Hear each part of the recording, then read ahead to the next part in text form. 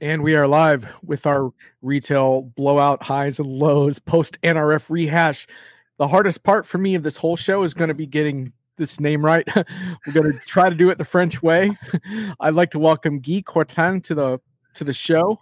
How did I do, man? John, excellent. You get an A for effort and an A for pronunciation. All right, man. My French class is actually amounted to something. My mom's going to be so happy. Proud of you. Yeah, she will be too. So this is really centered around sort of picking up where the big show left off. I mean, the thing about retail every year is that for so many years I trudged through the snow and slush in Manhattan in search of retail insights. And truth be told, it is one of my favorite shows. And I was hoping to kind of experience it a little bit virtually, but NRF doesn't really. I'm trying to think of a nice way to say this. Not so great with the hybrid formats, but I'm not going to dwell on that today. But Guy actually was on the ground in the city. I was, yes. And so you're going to kind of give us the bird's eye view of what actually went down this year, which is going to be cool. And then also you've prepared some overrated, underrated retail tech stuff for us. So that's going to be fun to go through some of that. And I think it's such an interesting year for retailers with this sort of the lure of the new normal right around the corner, but not quite there. And, so much opportunity and yet huge logistical challenges. So I can't wait to kind of hear your insights on all of this.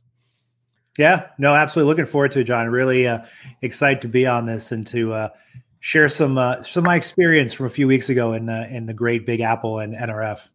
Awesome. Plus, I got an awesome hotel tip for you for next year. Hey, don't tell anybody else, John, because then we're going to be fighting for the last. I know we will be screwed again.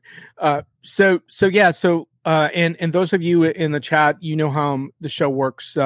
Post questions, comments, observations anytime. Doesn't have to be about NRF at all. What we really want to take away from the show, I think in particular, is just how retailers can succeed, but also the pitfalls they want to avoid. So Guy, why don't you tell us a little bit about just why you went to NRF, and a little bit about what you and your team over at Texas, what you guys were trying to accomplish this year.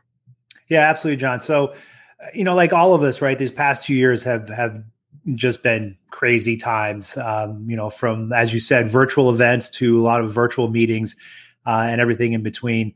And for me and for us at Texas in particular, when NRF was coming around, I think it remains a very important show. And I think you kind of stated this, and I will say this from my perspective, in the how many 20 years now I've been going to NRF, it doesn't feel like the year really starts until you've gone to NRF, right? Until you've gone to, with 30,000 of our closest retail friends, usually in the cold of New York City at Javits, and you've sustained yourself on a Cliff Bar for lunch. And next thing you know, you've walked your 50,000 steps, but the great pandemonium of NRF. So for us, it was really important to be there. And for me in particular, to be there. And I was, hopeful as NRF was leading that we would have somewhat of a normal NRF, that we would have, the ability to interact obviously with partners, but also with customers and prospects. Alas, with Omicron rearing its ugly head over prior to the holidays, but really hitting full stride during the holidays, you just saw a wave of cancellations, both from the vendor side and of course from the customer and prospect side. We decided still to go because we had committed, and, I will say this, my reflection on it was time well spent for me. I had some really fantastic meetings with other partners, other vendors. What was interesting is, you got to spend a lot of time with them, partially because there are no customers and prospects there for us to meet with or for them. So from that point of view, I think it was really time well spent, and I certainly got a lot out of it. Having said that, it was tough. I mean, it was 20% capacity. That might be being generous. You know this, and anybody who's been NRF knows. There's 2 floors. The main floor obviously is where all the big players are: the Oracles, the SAPs, the Manhattans of the world. Empty. That whole first row where you usually get the big spenders, right? We talked about this before getting on the call, right? When I was at I2, I remember we had our booth at the top of the escalator. Yeah. We spent well over 6 figures on all that. I think into the 7 figures. Gone, just empty spaces, literally just chairs and tables there with nothing. And my, Jamie O'Halloran, who's our VP of Alliances with me, he had a great joke. He said, "Wow, I can see the back wall of Javits. Like I've never seen it before, right? Because all those banners and everything were gone." So I think from that perspective, it was a little disheartening to see that.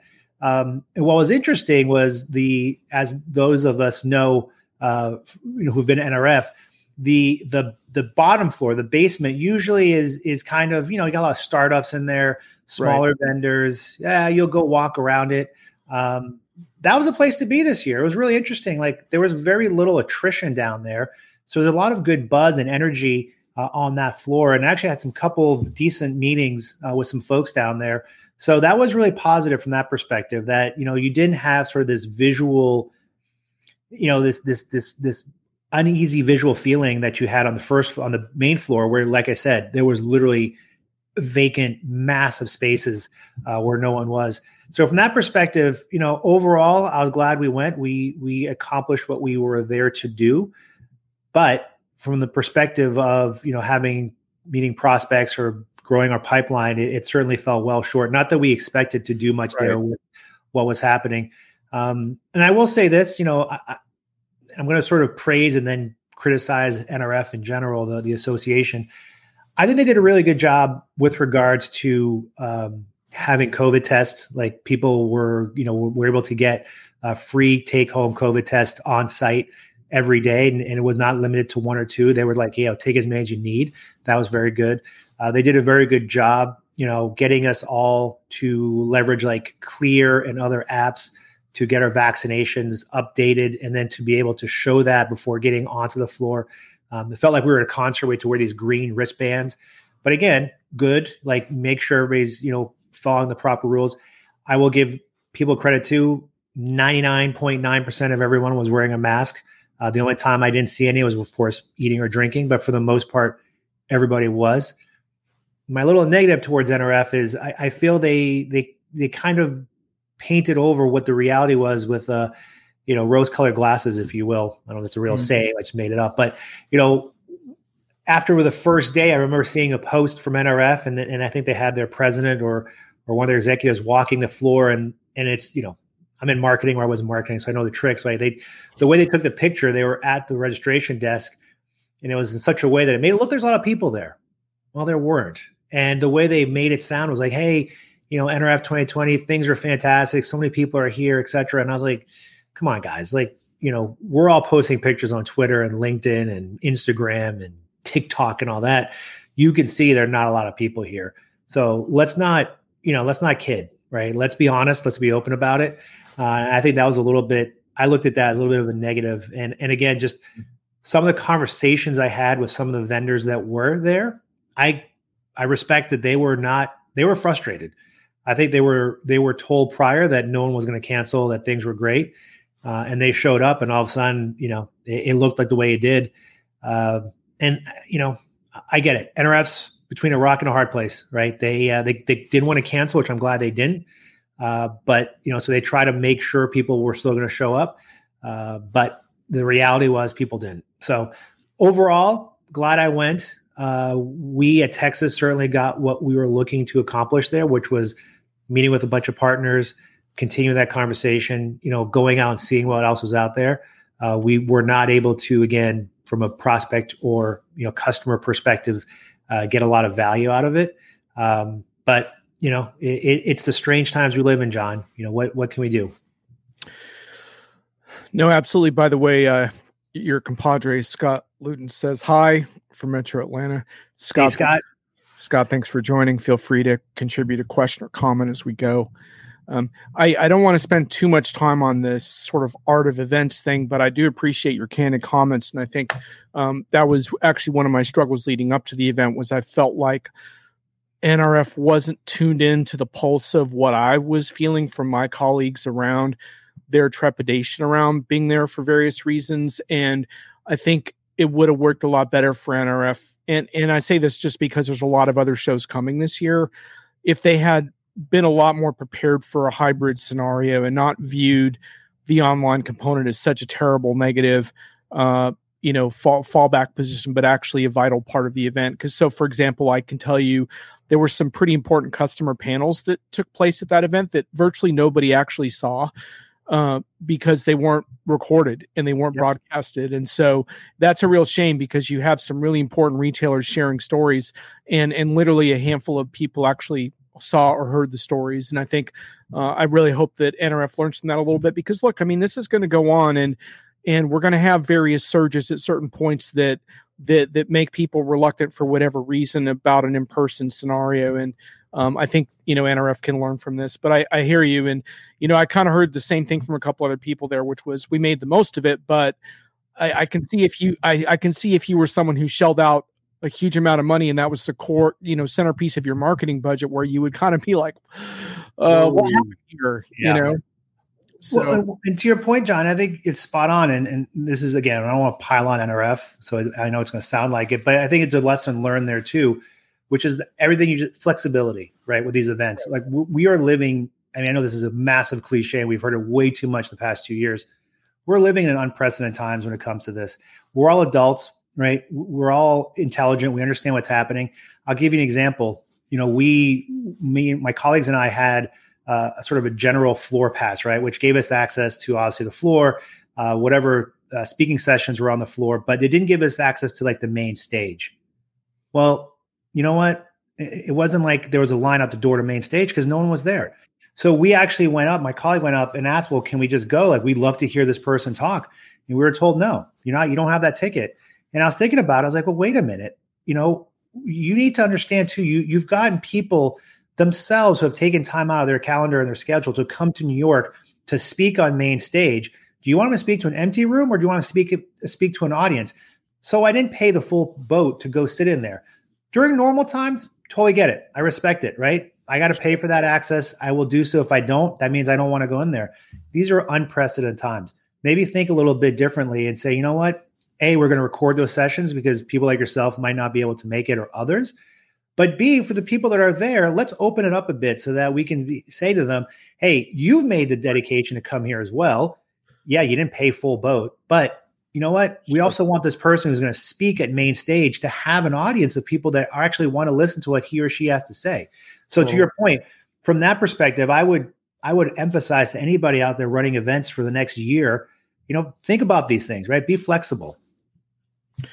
Yeah, and I think that spirit of improvisation doesn't come easy to a lot of event people, but that's kind of what it is, right? Is that you're adapting even after the event starts. You're ready to make adjustments, like you said. Maybe you upgrade some passes for certain people or whatever it takes, because that's the situation we're in right now, and we all want to be a part of a successful event in whatever way we can. Yep. Well, I think those are really good takeaways for the year for other event people.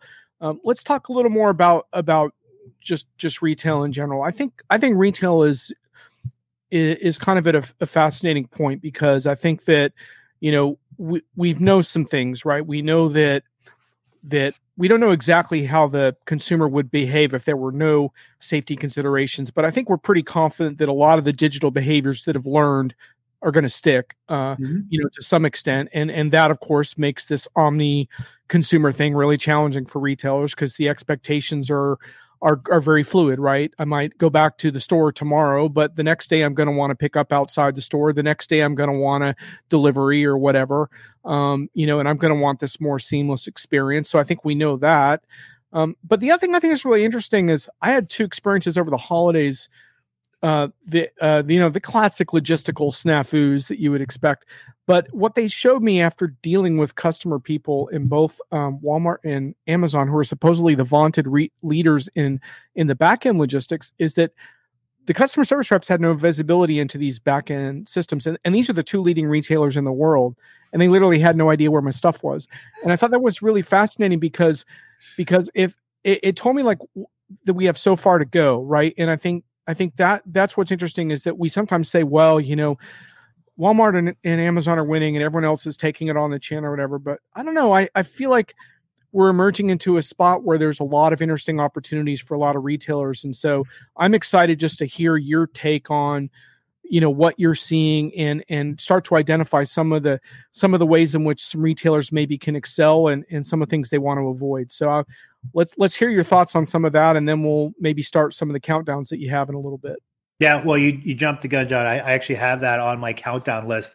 Oh, you do? Okay. Yeah, it's one of the things to look for is the whole fulfillment, right? And the aspect that we take for granted, not take for granted, but we forget at times the complexity of it. And I think your example of Walmart and Amazon is spot on. I mean, I think what we certainly we assume, which we shouldn't do, but we just assume or expect that, oh, well, everybody has visibility into where my package is, right? Because it's all digital. And right. When I order on Amazon or Walmart or Target or, Etsy or whatever, e-com platform I go through, Shopify, that they're going to be able to tell me down to, within a 5-foot radius and within a 10-minute time frame, exactly where everything is. But then when we look at it, or for those of us who have lived in this space for as long as I have, like we realize that's pretty complicated. And I think what's happened is, our consumer expectations have outpaced the realities of the world.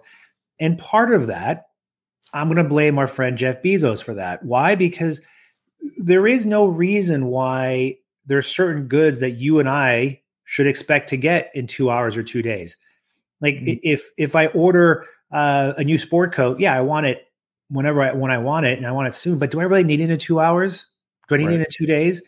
I'm going to date myself here, but I remember as a kid, we talked about this before, right? I'm a Parisian. I was born in Paris, so I'm a good Frenchman. And I remember as a kid when I moved here to the States, right? One of the things I loved is I still love soccer, and I'm a huge fan of the French national team. And I would always order a jersey of the French national team, and I remember I had to write it out, send it to my grandmother in France because I couldn't pay with an American check or a credit card. I didn't have a credit card, but so then my grandmother had to write a check, mail it in to whatever retailer, and then 4 weeks, 6 weeks, 8 weeks, 9 weeks, how long the boat took to get here, I would get this cool new Adidas, France soccer kit, and it was fantastic, and I loved it. That, of course, that expectation has completely been turned on its head now because our friend Jeff Bezos has told us that we should expect things to happen at this crazy breakneck pace of 2 days, 2 hours, instantaneous.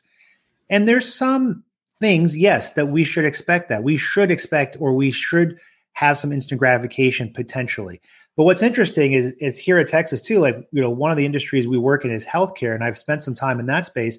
And you realize very quickly, well, you know what? When a hospital needs something, they need it. They need it in that time frame because there's a surgery happening, or there's something some emergency happening. For example, there's a company I've been looking at called Zipline, which is not the retailer, but there's a company called Zipline that does drones. And one of their drones they have, it's very cool. I recommend anybody to go look online. It's a drone that looks like an airplane. But what they've talked about is they're using it a lot I believe in Kenya. Why? Because they're like, roads are terrible. We can't deliver medical goods. So if a woman's mother's giving birth and all of a sudden she has massive blood loss, she needs that blood within half an hour to an hour, or else she's going to pass away. Like, this is time constraint is life and death. So that's why they need it. For me to get my G.I. Joe, the Kung Fu grip, is not time constraint, right? Like I should be able to get it within a more reasonable time frame. And I believe, one of the things I think we're going to start seeing more of, John, from that perspective is smart retailers setting more or better expectations with us, the consumer, of delivery on a more reasonable time frame. You want it in 2 days, 2 hours? Great. You got to pay for it. You're willing to wait a week, 2 weeks, 3 weeks? Great. I'll give you a discount. And part of that too, now this goes back to your question, the challenge of that is going to be greater visibility and greater connectivity within the retailer or the network to truly understand what is capable when it comes to that fulfillment. So when you call that customer service person, they can't be like, John, who, what? And then be like, well, what package? I don't know where it is, right? We're going to have to be able to have that transparency where they're going to need to know where the package is, but more importantly, what is the expectations of that package and what actions can you or can they take on your behalf to fulfill that order the way you want it. And I think that is absolutely something we're going to see more of as we go into 2022 and beyond. And I picked on Amazon, but even Amazon, if you look sometimes, right, there's certain things where they'll say, hey, are you willing to take this package or this product on this date? We'll knock off 5 cents, 10 cents, whatever. Look for more of that to happen. But to your question, a big part or a big roadblock for all this is going to be enhanced visibility into where's my package, where's my inventory. More importantly, when's it available? How's it going to get to me? What are those available modes of transportation that you will take on my behalf to get it to me? And finally, when are you, the consumer, available and willing to receive that package, right? I think that's something we forget. We just assume, hey, John, you want this in 2 hours, I'm going to drop it off. Well, wait a minute. John's not home. John's in Aruba. He's not back for another 5 days. It's going to sit on his porch. There's a snowstorm coming. Whoa, not good. Like, not good. But the retailer, the shipper is like, hey, I got it to you in 2 hours. My job's done.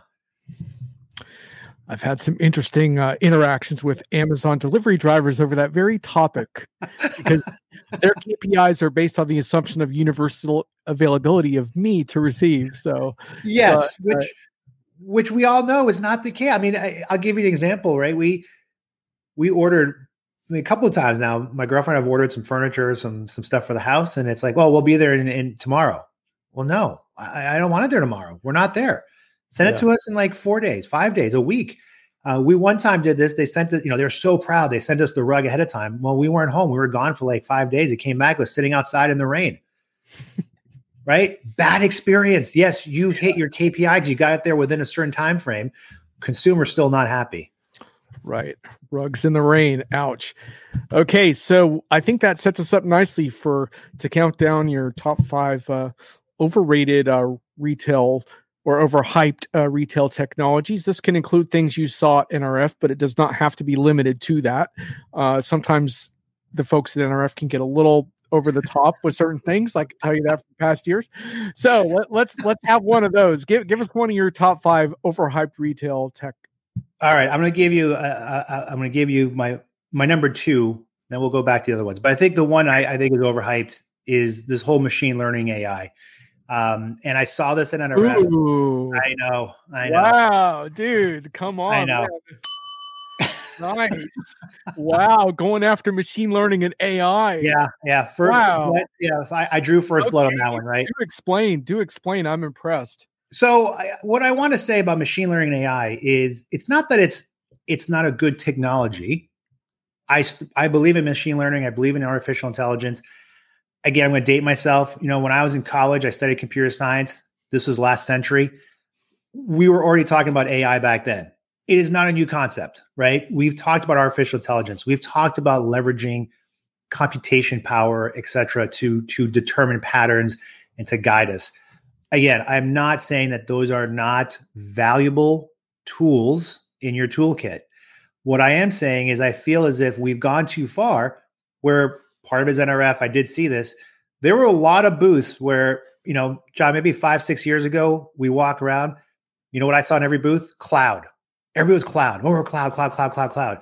This year, everything I saw, well, not everything, but a lot of what I saw was AI this, AI that, machine learning this, machine learning that.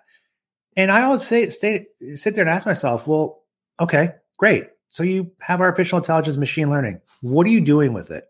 What is the end goal that you're trying to accomplish with this?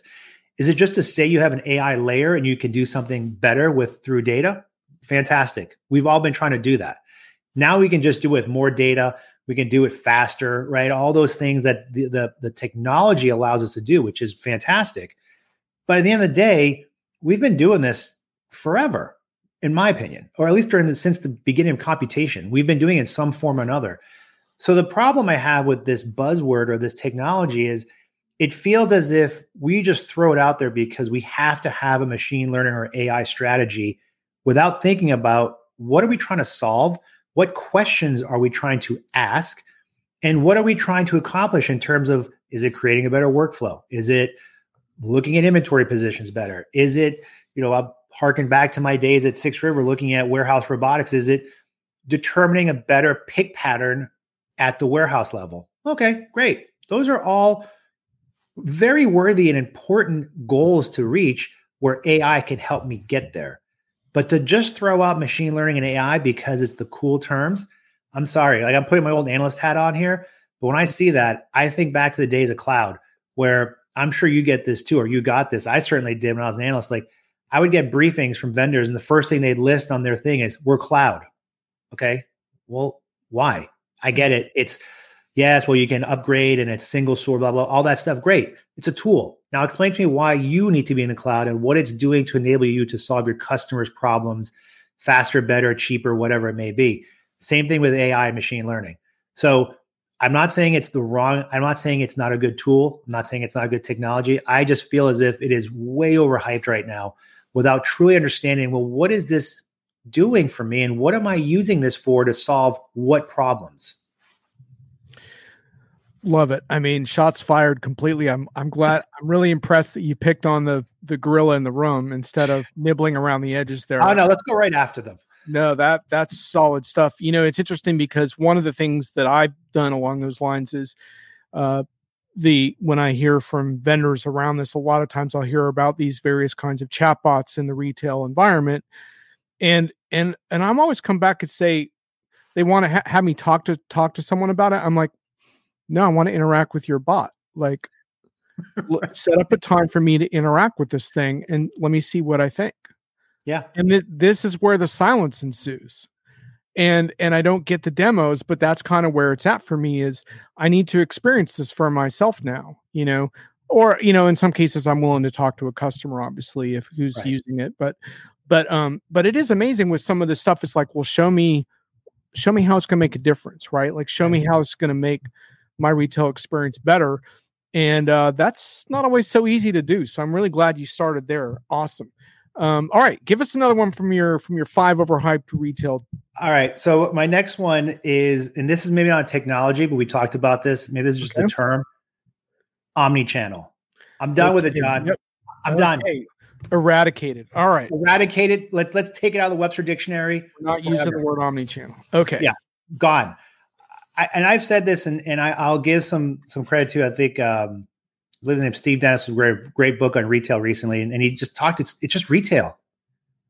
Let's not talk about, you know, e-commerce, omni-channel, this, that. It's retail, and I think what the reason why I want to eradicate this term, and it's not technology but a term, is I want retailers to think about it from the perspective of, at the end of the day, all that matters is you and me and everybody listening and our parents and our friends and all this is the customer, right? The customer.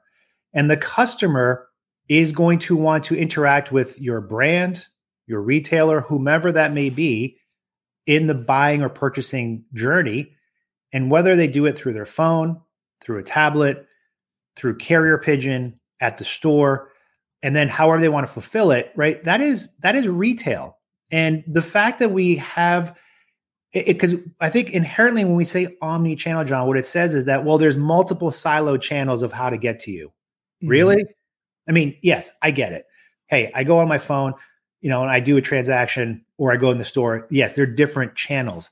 But the reality is this, and we've seen this, and it still happens at times, which I think is shocking.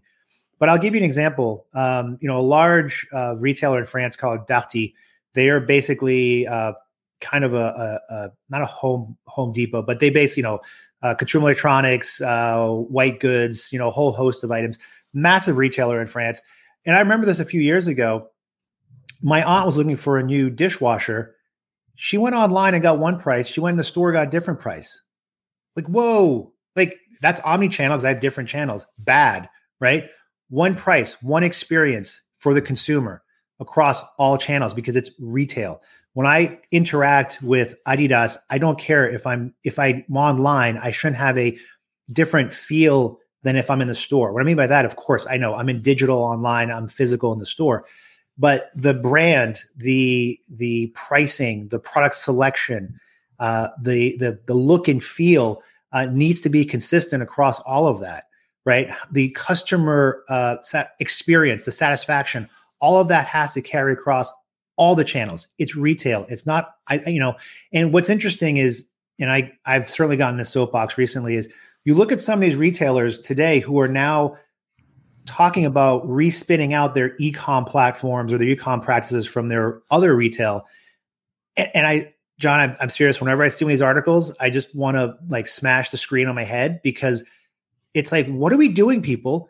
Now, I know part of it is a financial exercise where our good friends on Wall Street and the bankers are saying, hey, we're going to do this, get a pop, make some money, and then, we're done. We don't care because we've made our money. But as someone who's lived this and who's in the space and who's seen this from, when I was at Forrester Research in 1998, when all this was starting, and I remember seeing people like Walmart being like, well, we have our retail practice, and that thing over there is our e-com practice, and the two shall never speak. Well, what happened? They realized, whoa, this, inefficient, customers the same. We have to have unified experience. We have to have unified inventory and all these things. So the fact that we're trying to go back to this, I'm like, what are we doing? Like, we don't live in a world, especially now we live in a digital world full time, 24/7. We don't differentiate where we associate. If I look at a brand or a retailer, I don't go in a store, and if the service level is poor, I don't say, oh, that's okay, their e-com experience is fantastic. No, I hold you accountable to all of those channels. So the fact that we keep talking about this term omnichannel, in my opinion, has a connotation that we still have separate ways of interacting with the end customer, separate ways of servicing her, separate ways of making her happy, separate inventories. Now, I know it's not always the case, but I think the more we get out of this notion of calling it omnichannel, just realize it's retail, right? It's retail. Be where your consumer has to be and make her happy, period. End of story. Wow, I'm not sure what retail marketers are going to do. You've taken away omni-channel and AI and ML.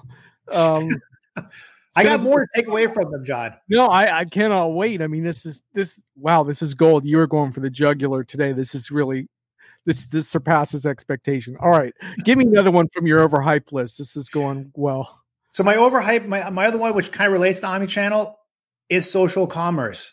Like, I've been hearing that a lot. Oh, here we go. Woohoo. Yeah, I know. I've been hearing this recently.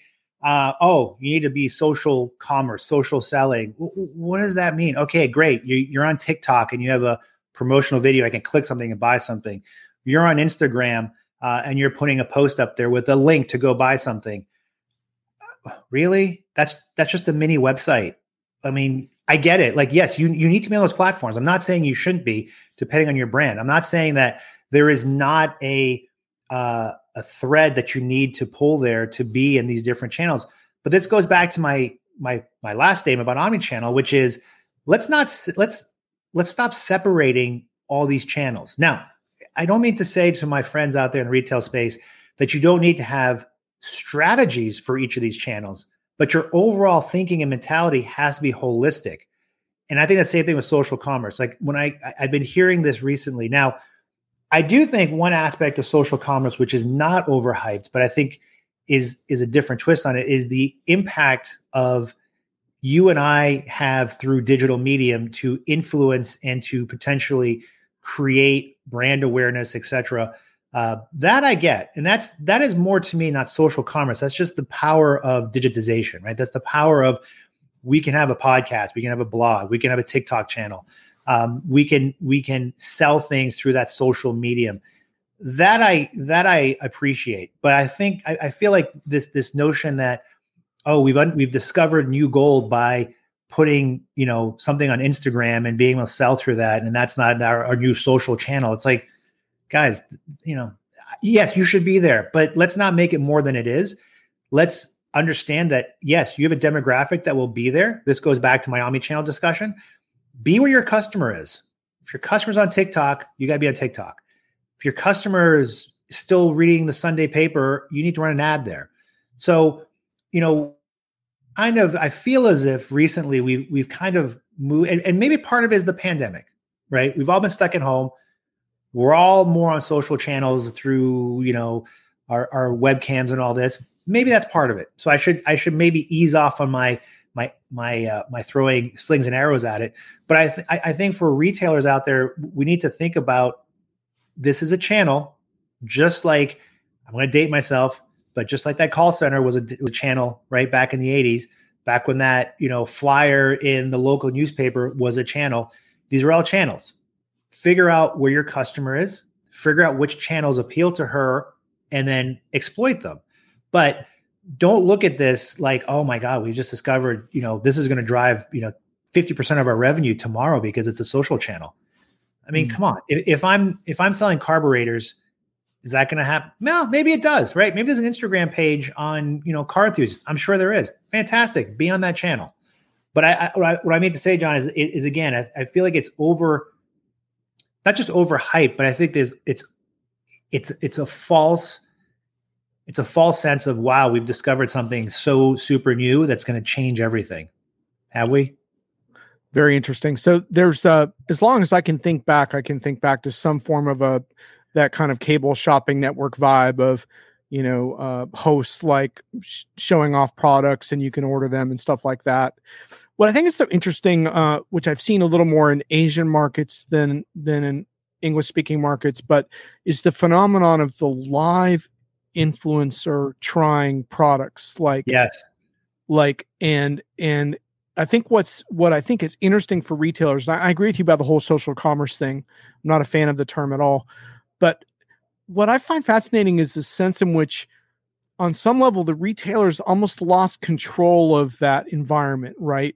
That, and I'm reluctant to give too much power to certain influencers, but I think there is this sense in which some of these folks do have an enormous amount of power, and I'm not sure that the average retailer is prepared for that. Not that it's a social channel or anything like that, but more that the lack of control they have over fundamentally just about anything. I mean, I guess they could sponsor the influencer and stuff, but I don't think they have a whole lot of control over these shows, and I think that's really an interesting distinction. And I think what's great about that part, and I agree with you, I think we see that happening a lot more in Asia, and go to the Chinese market, and good Lord, like that's just massive. But I think what's good about that, sort of the democratization, and I can't believe I'm using that term in China together, but that's the democratization, so to speak, of getting that message out there of your product, right? I mean, I remember this again, like when you were given an ad and I wake up early Saturday morning and watch the cartoons and there's a Frosted Flakes ad, right? It's like, oh, okay, that's where you're getting that influence is by commercials and things of that nature. But the one beauty of the digital world, and I guess then by extension, this social selling is, well, the power now has been democratized, right? If I get 1 million viewers on my YouTube channel and I'm pushing a product, I've got influence. Maybe I've got 10,000 people, maybe I got 5,000. It doesn't matter, right? I can peddle my influence in a certain way. And I think that's an interesting, not just retail, but just social phenomenon. Like, I mean, my 14-year-old kid, like, talks about his friends, like they want to be YouTube stars, right? They don't want to be Michael Jordan or, run a company. They want to be YouTube stars, right? That's mind blowing for me. But to your point, John, I think it's something that retailers absolutely need to be aware of. I would argue too, I think what's interesting is a lot of this and maybe I'm being overly naive on this at times, but I think most of this is sometimes more organic. And I think and one thing I think that most big companies, retail or otherwise, are terrible at is trying to come across and influence the influencers, because they go back to their old fashioned, hey, I'm just going to put an advertisement on your site and I'm going to send you money and then you're going to do what I tell you. And it doesn't work that way anymore. So I think that's part of it too. I think from a retail perspective, to be very conscious of is that the old fashioned way, like this is not Mad Men, right? This is not, we're going to go down in New York City, get an agency. We're going to mold and shape the message by just throwing money at it and using agencies. There's still part of that, but I think when it comes to social selling, that part of it, a lot of it's organic, and I think a lot of it has to be treaded cautiously by brands and retailers. Take advantage of it, but more important, I think listen, right? Listen, just what is happening? Why are people gravitating to this influencer or that? Why are they pushing your product? What is so interesting about it that you can leverage and maximize, right? Don't try to control, try to listen and learn from that.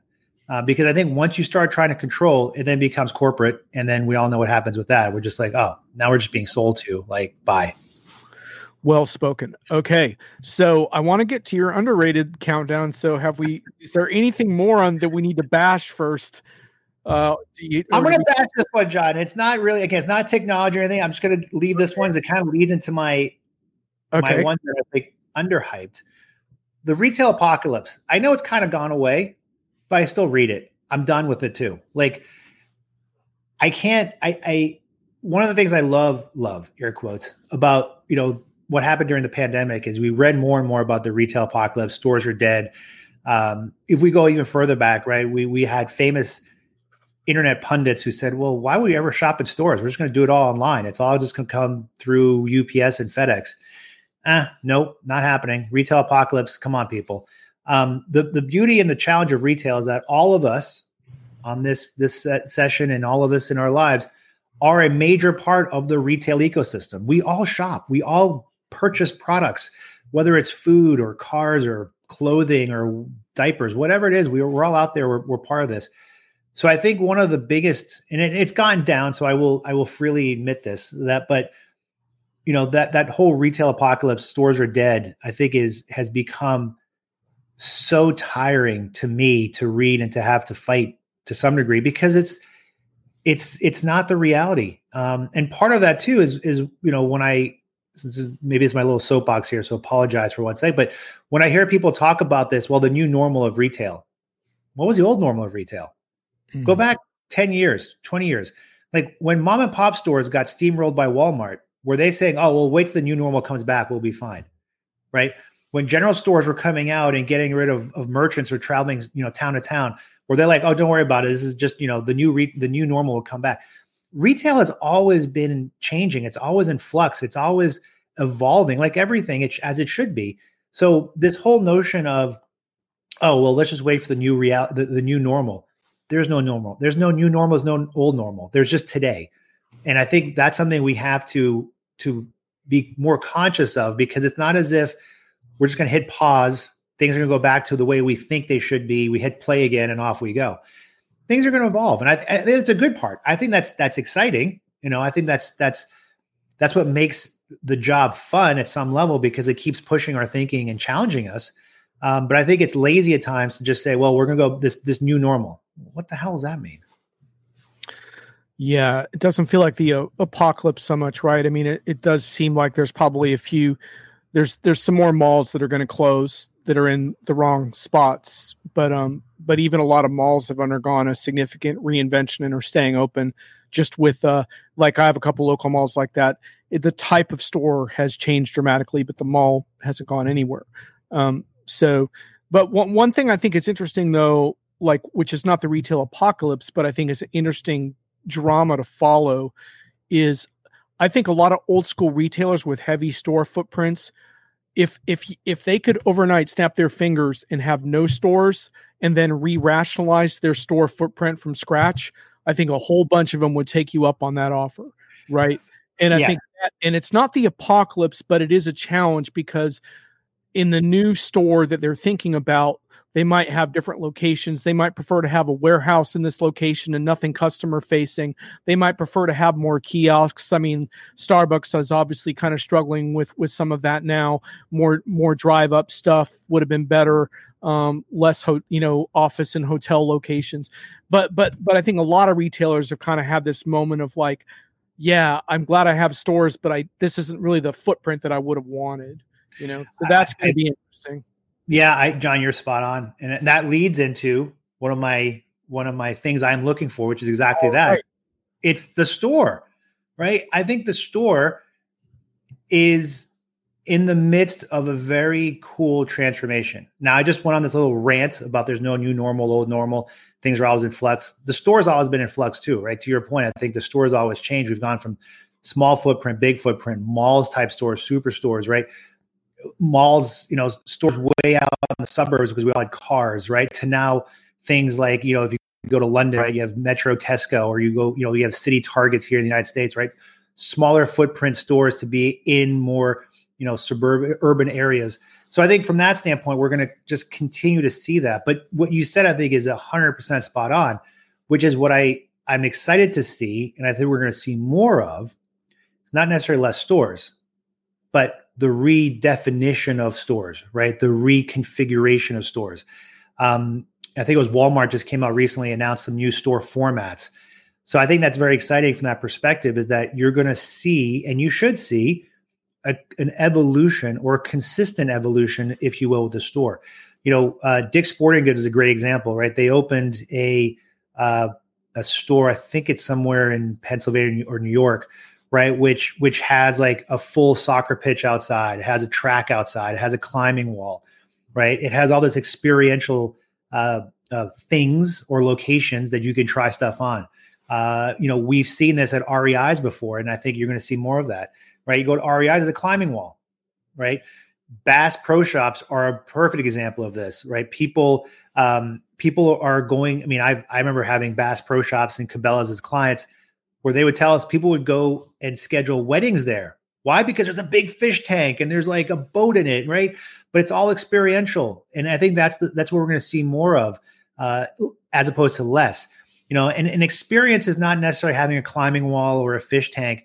I think it's also with regards to the service, right? I look at one of my favorite brands, Indochino and Bonobos, two of my favorite brands, but Indochino in particular, right? They've opened a lot of stores. Now, they started out as an online bespoke suit manufacturer where you would take your own measurements, you'd send it in, they'd manufacture a suit in China, send it back to you at a very reasonable price.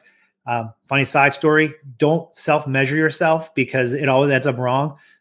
One day, John, over a beer, I'll share some pictures of my first suit I bought through Indochino without having a proper measurements. It's kind of comical. They fixed it, but anyways.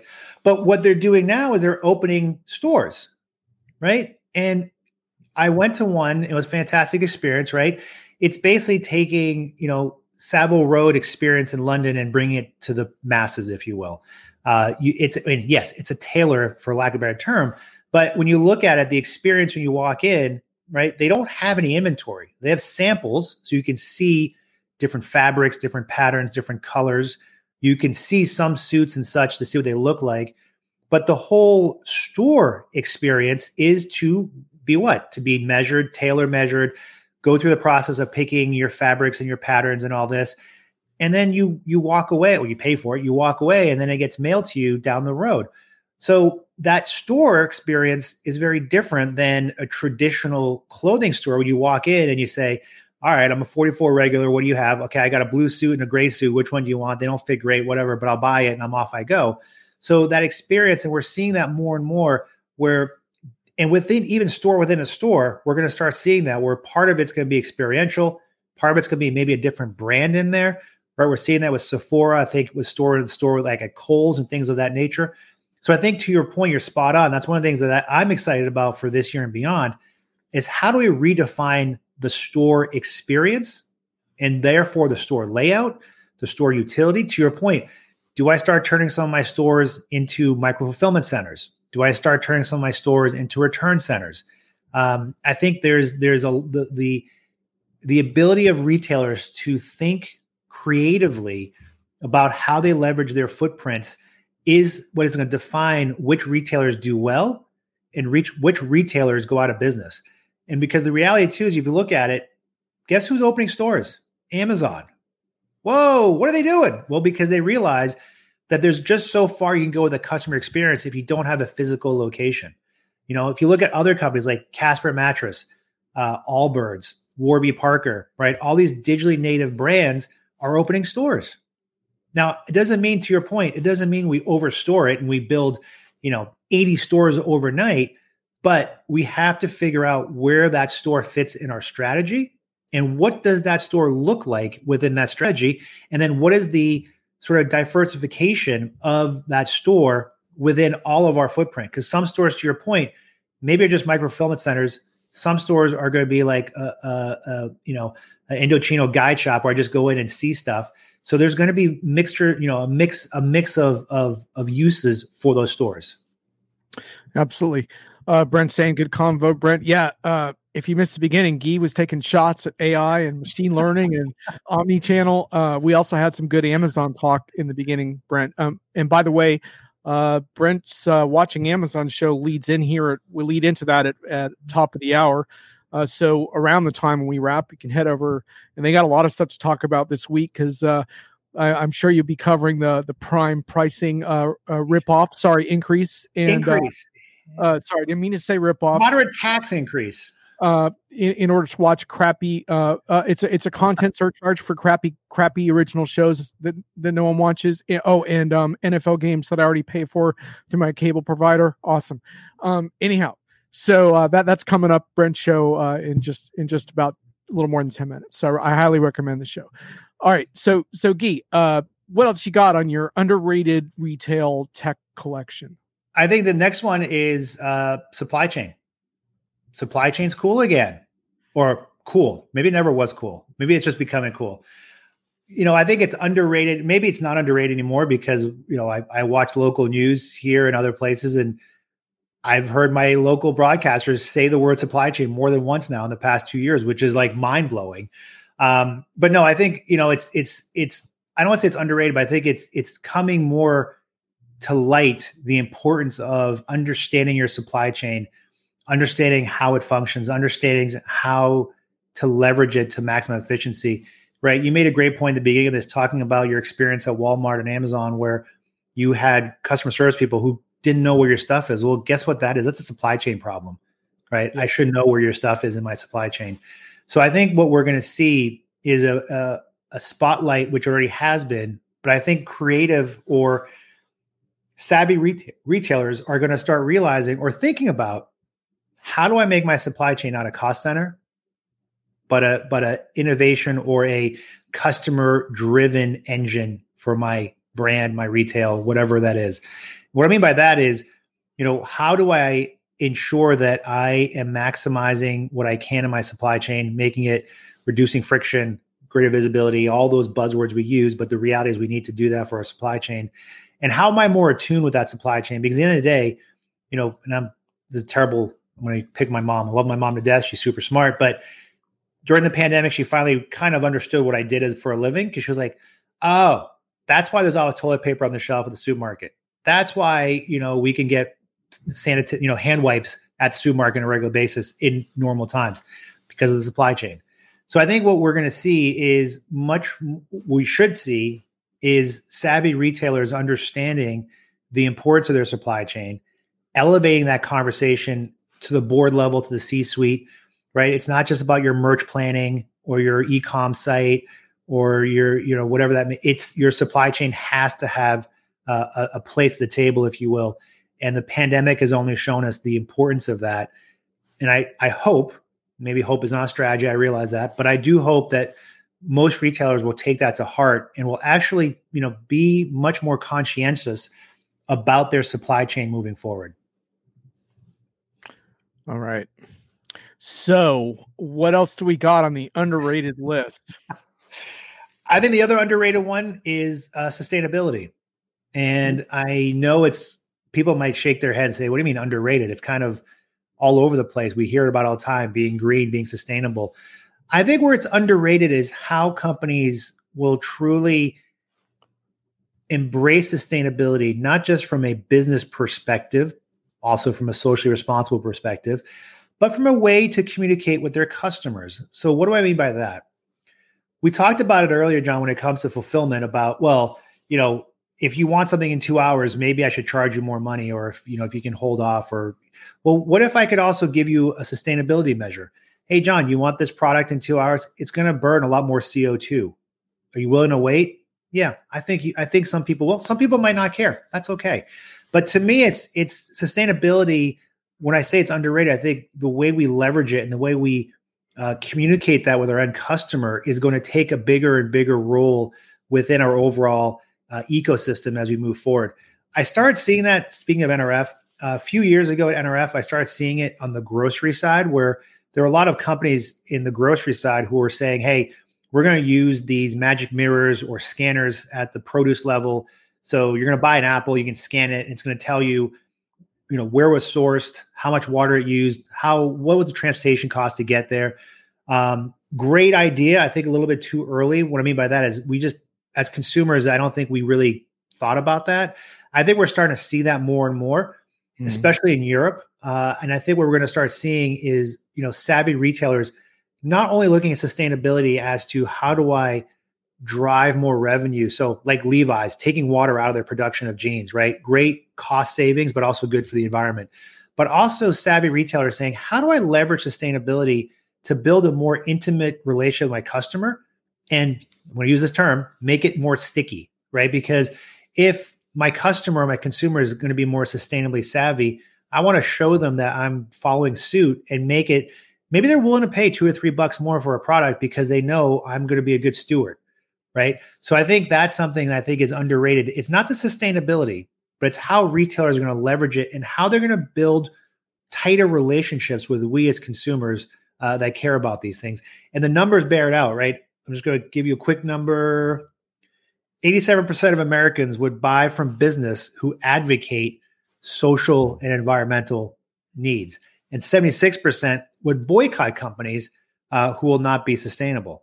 So the numbers bear out. Now it's from, I think, an Accenture report, right? The numbers are starting to show that we as consumers are going to vote with our pocketbooks and our wallets based on sustainability. Indeed.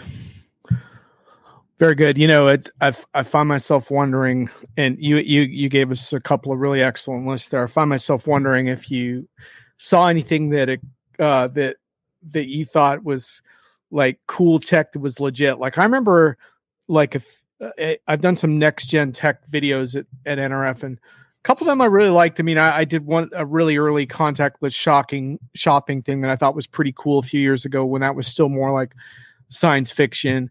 You know, I tend to be sympathetic to the contactless stuff because it feels like post-pandemic, even, you know, no matter where we go from here, we're going to want to have less like germ exchange for lack of a better way of putting it. I feel like those technologies kind of have an edge right now, but then there's a limit to it, right? Because you start getting into facial recognition stuff and then it starts to feel a little queasier as far as like, yeah, well, I could pay with my face, but I'm not 100% sure that I'm ready for that, you know, like, because if I can pay with my face, I don't know, maybe someone else can. And I'm not sure if I want you to have my face. So, what was that Nicolas Cage movie where he swapped faces with someone? Oh yeah. Crap. I'll have to pull up a Nick Cage filmography, which is quite extensive while we're talking here. If only he'd only been in a few movies. Unfortunately, he's been in like every movie ever released. So, but did you run into stuff like that where you were like, oh, that'd be really cool, or oh no, the trade-offs of that are like kind of yucky? Or I did, and I'm glad you mentioned it because I will give Amazon credit for this. They had a booth at NRF, not even a booth. It was literally a little grocery shop, and you would badge in with your credit card and then just pick up items and just leave, and it would charge you. I thought that was pretty cool. Now I know they're doing it already. It's not, it's not brand new, but I certainly think scenario. Yeah, I think to your point, going back maybe to what I said earlier about the whole omni-channel stuff, got to go away. That's just an example, I think, of, we're bringing the experiences that we want as consumers from any channel and making them available to all channels, right? So the Amazon one-click, which is brilliant and absolutely horrible because it makes it so easy to buy stuff that I don't need, but bring it to the physical world, right? Now I understand there's hurdles, as you said, facial recognition or other parts with privacy. We have to worry about that. There are other hurdles with regards to the hardware needed to do all this. But where's the biggest bottleneck in your supermarket? It's at the cashier line. I mean, that's the bottom line, right? So what if I could speed that up? I mean, I remember being in England years ago in Birmingham, I think, and I went to a massive Tesco, and I was fascinated because they already had the scanner guns that you could just take, right? Walk around with your shopping cart, scan stuff, put it in, scan stuff, put it in. I was like, whoa, with John Travolta. That's right. It was called Face Off, wasn't it? Face Off. What a great movie, right? How original.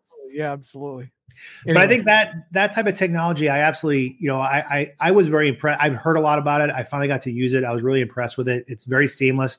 Now, again, it was a very controlled environment. There's one person at a time at most going through. It wasn't like there's 50 of us.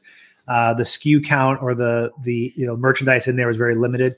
But I think that was very interesting. I do think, that, when we look at automation, I think there's still some exciting stuff out there with automation. I think we're only at the beginning. And of course, my prior job working in automation space, I certainly got a front row seat to this. At NRF, which was fascinating, I did fail to mention this. It was interesting to see the number of automation players that were there, right? From Geek Plus to Locus to AutoStore to Right Hand Robotics to some others, which I thought was very encouraging, right? It was cool to like we're getting out of the warehouse and getting in front of retailers, right? I thought that was very positive as well. I'm not sure. I don't know. I mean, are you, Thomas? Are you asking pay with your face? Who would accept that currency? Is that a self-deprecating humor, or is that like an NFT, right? Yeah. The point, I wouldn't get too hung up on paying with your face. The point is that facial recognition does figure prominently in a lot of scenarios that retailers discuss about the future. So I think it's an interesting point to think about for a moment. I do want to linger for a few and discuss this one other topic with you that I think brings some of this to a head, which is that I have another retail piece coming out soon. I did a discussion with Qualcomm on what they were previewing at NRF, and one of the things that I keep coming back to is the dilemma of the so-called store associate, because now the specialty retailers have kind of figured this out by creating more of a high-end customer experience in stores, but I believe that the so-called bigger box retailers are going to need to bear down on this issue. And what I think is interesting is that it seems like early solutions have focused on automating the hell out of things and essentially alleviating themselves of the cost and expense of the store associate entirely. But I think that full automatic feature, that might work in some contexts, but I think in a lot of contexts, it doesn't work that well. And when I was talking to Qualcomm, they were talking about like, well, what if instead of someone just stocking the shelves in the produce aisle, there was someone who could talk to you about different health regimens or different diet plans, or so it's like the associate becomes more of a value-added advisor on the floor, perhaps is skilled in things like upselling or promotions, who the hell knows. I think this is something that's going to have to get reckoned with, because I think there's this desire to automate the crap out of the experience and just get rid of employees because they're disgruntled anyway. They're a cost item on our balance sheet. And I think that's the wrong-headed approach. Now, granted, they may have to have less employees in order to make this work. So I'm not going to say there's going to be no job loss here, because you can see it at self-checkout already. But the point is, at what point are these bigger retailers going to understand there's going to be competitive advantage to actually hiring people, paying them an actually decent living freaking wage they can live on, and encouraging them both with the technology in their hands, but also in their training to interact with customers on a higher level? To me, that's the future of retail, but we'll see, because I don't think that's really been figured out yet. I think you're 100% spot on, right? And I think the problem we have is that a lot of times I feel like the pendulum swings too far. So let's just automate everything, or nope. But you're absolutely right. I think what the lessons of the high-end retailers who get this are going to push down. And then the other example, which everybody always uses, which I think is worth remembering, is what was the value, or what was the great part about, your local delicatessen is you'd walk in and they'd be like, "Hey, John, how are you? Right? How are things going? Oh yeah, your usual order." Right? There was a personalization that only that human could get.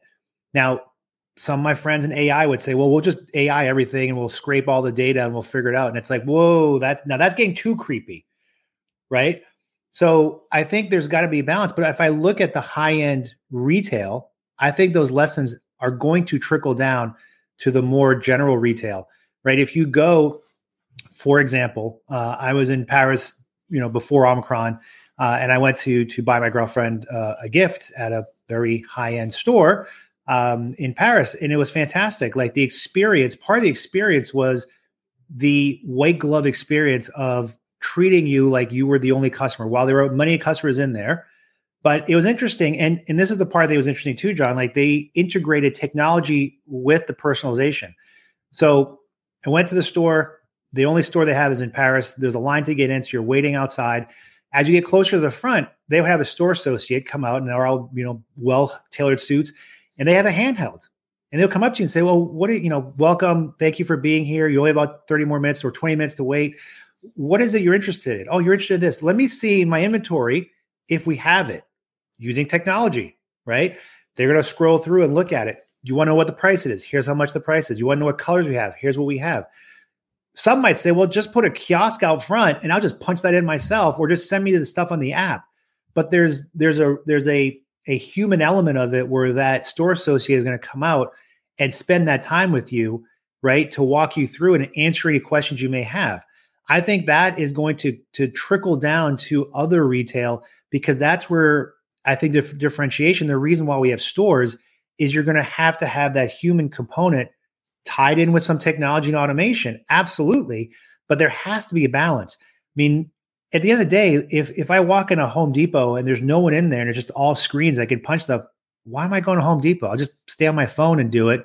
And I'll just get it, pick up online, pick up at curb front, or just send it to me, right? Part of the value I go in is, I go in and I talk to store associate Neil about doors, and he has all this experience and he can walk me through it and he can tell me this and that and help me make a decision based on my needs. Right. And yeah, AI and CRM and all that could maybe give me a decision tree to figure that out. But there's value in me going in and talking to Neil, because maybe he sees something that I didn't think about, or just having that human experience, right? Part of, when I laugh about social commerce, is that retail in and of itself is still a social activity, right? Part of it is we still go and we shop. Now, buying is not a social activity. Shopping is a social activity. So I think part of that human element is going to absolutely continue, or should continue to play a role. Doesn't mean automation and technology doesn't have a role to play as tools, but that human component is still valuable. And to your point, John, I think what's going to be the challenge is I can't be paying store associates $15-16 an hour and they're temporary. They're going to be there for 3 weeks and leave. How do I build my rapport as a brand with them, they then take that on to the customer? Yeah, absolutely. And to me, that it's exciting to talk about this, because I think, to me, that's a future of retail I can get excited about, because frankly, like I don't try to go to Walmart very often in my town, but I would say it's more of a dystopian than a utopian experience in there right now. Just this feeling of like that the store is basically bereft of anyone who could possibly help you. So hopefully you won't need any help. And then at the front, the self-checkout, it almost feels like TSA. They got someone hovering over me. There's cameras everywhere. Like, it's basically like we assume you're a shoplifter until proven otherwise. This sort of mentality there. Like, that's not retail utopia. That's to me, that's like 1984-ish vibe in there. And so I think retailers need to reckon with this, because I think there's a better future out there that strikes a better balance for everyone, for what the workers are capable of, what the customers want. And like I said, I don't think the specialty retailers are having this problem in the same way. Right. One of the things that is so fantastic about NRF every year, and I assume you do this sometimes, is go on some of these tours and go into some of these cutting edge retailers that are smaller shops and stuff, and just some amazing stuff that I've seen in some of these locations, right? Like even something simple like an espresso location where, like, are they selling espressos? I don't know. It feels like a coffee bar. They're like serving up all this awesome free coffee.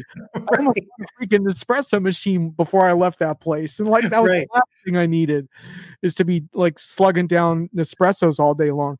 But like, but this ambiance was so fantastic. And so to me, like, there's a lesson there. There's a real golden nugget, or there's a retail lesson that the bigger retailers can learn from that at scale, but it's going to take some work. They're not nearly there yet. They're not. And I think to some degree it's not for everybody.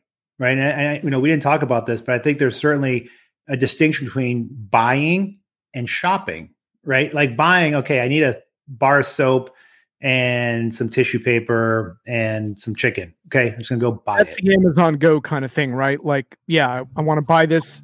If I don't even have to see a person, that's okay. That's okay. But there's some, and there's some experiences where I want to shop, right? And I think part of it too, and this part I think is interesting, and I think you're spot on with this, John, is to think about it. is it's also not just one size fits all, right? And I think this is something where I'm going to go railing against some technologies again, but I feel like sometimes we talk a lot about like clienteling and all these things. We're going to put this in our POS, which is all fantastic, but they're all tools. And if I'm at one brand, I don't want to deal with that customer the same way as if I'm in another brand, right? There are differences.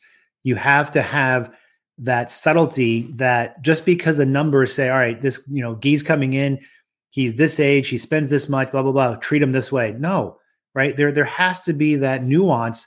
And I think that's where, to your point, right, these retailers who get that, I think are already or should be a leg up on those that just sort of fall back on the, well, I'm just going to put it in my CRM and my POS system is going to tell me how to do this.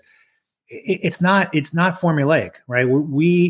This is going to be a cliche, but we are all humans and we all have our different, tastes and wants and needs. When we're shopping, I think we have to be very sensitive to that.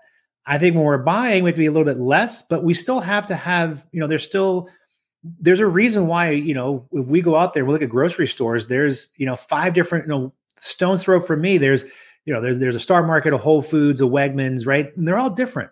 They all sell the basic products. I can buy chicken from all of them, but the experience is very different. The way they cater to me is very different. Some are more shopping experience, even though I'm buying something. Some are just pure, hey, utilitarian. I need to buy this, in and out, done. Yep. Absolutely. All right. Well, I think we've reached a good stopping point. Before we go, I'm going to send out a couple things. Let's see. So, I don't know. Since Diginomica started, I've written something like 1,300 blog posts. I'm not sure. At least 2 of my top 10 favorites were written about NRF. One of them was my confrontation with the co-founder of the Happy or Not. Is real-time customer feedback a dream or a nightmare? I'm going to paste a link into that. I think if anyone wants to pursue this conversation, I think that's just an example of why I missed that show and why I think it's such an important show, is to have those kinds of conversations. You can't put a price in that. And then I remember interviewing the Target CIO a few years ago. I'm not going to post a link to that, but that was really cool, just in the basement of NRF, kind of pre some of their really notable success during pandemic times.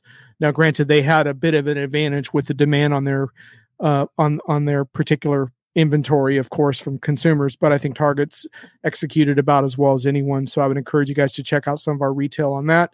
And then I've got a really good interview with Guy that took place last April for Medium, Authority Magazine. So if you want to follow some of his thinking, I'd recommend that. I'm going to post that through. And with that, I want to thank you for this terrific conversation. You brought your A game today for sure.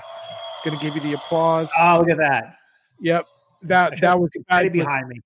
You really framed the conversation so well, and I think really kind of gave me a little bit of what I had missed in the snow and slush. So thanks for braving the New York hotel scene and getting the good info for us. So happy to do it, John. And let's fingers crossed that next year we'll be back in that snow and slush with 40,000 of our favorite friends. Maybe we'll be doing it in person as well. Love All to. Right. Pleasure, man. Thanks. Thanks, John. Appreciate it. Thanks, everybody.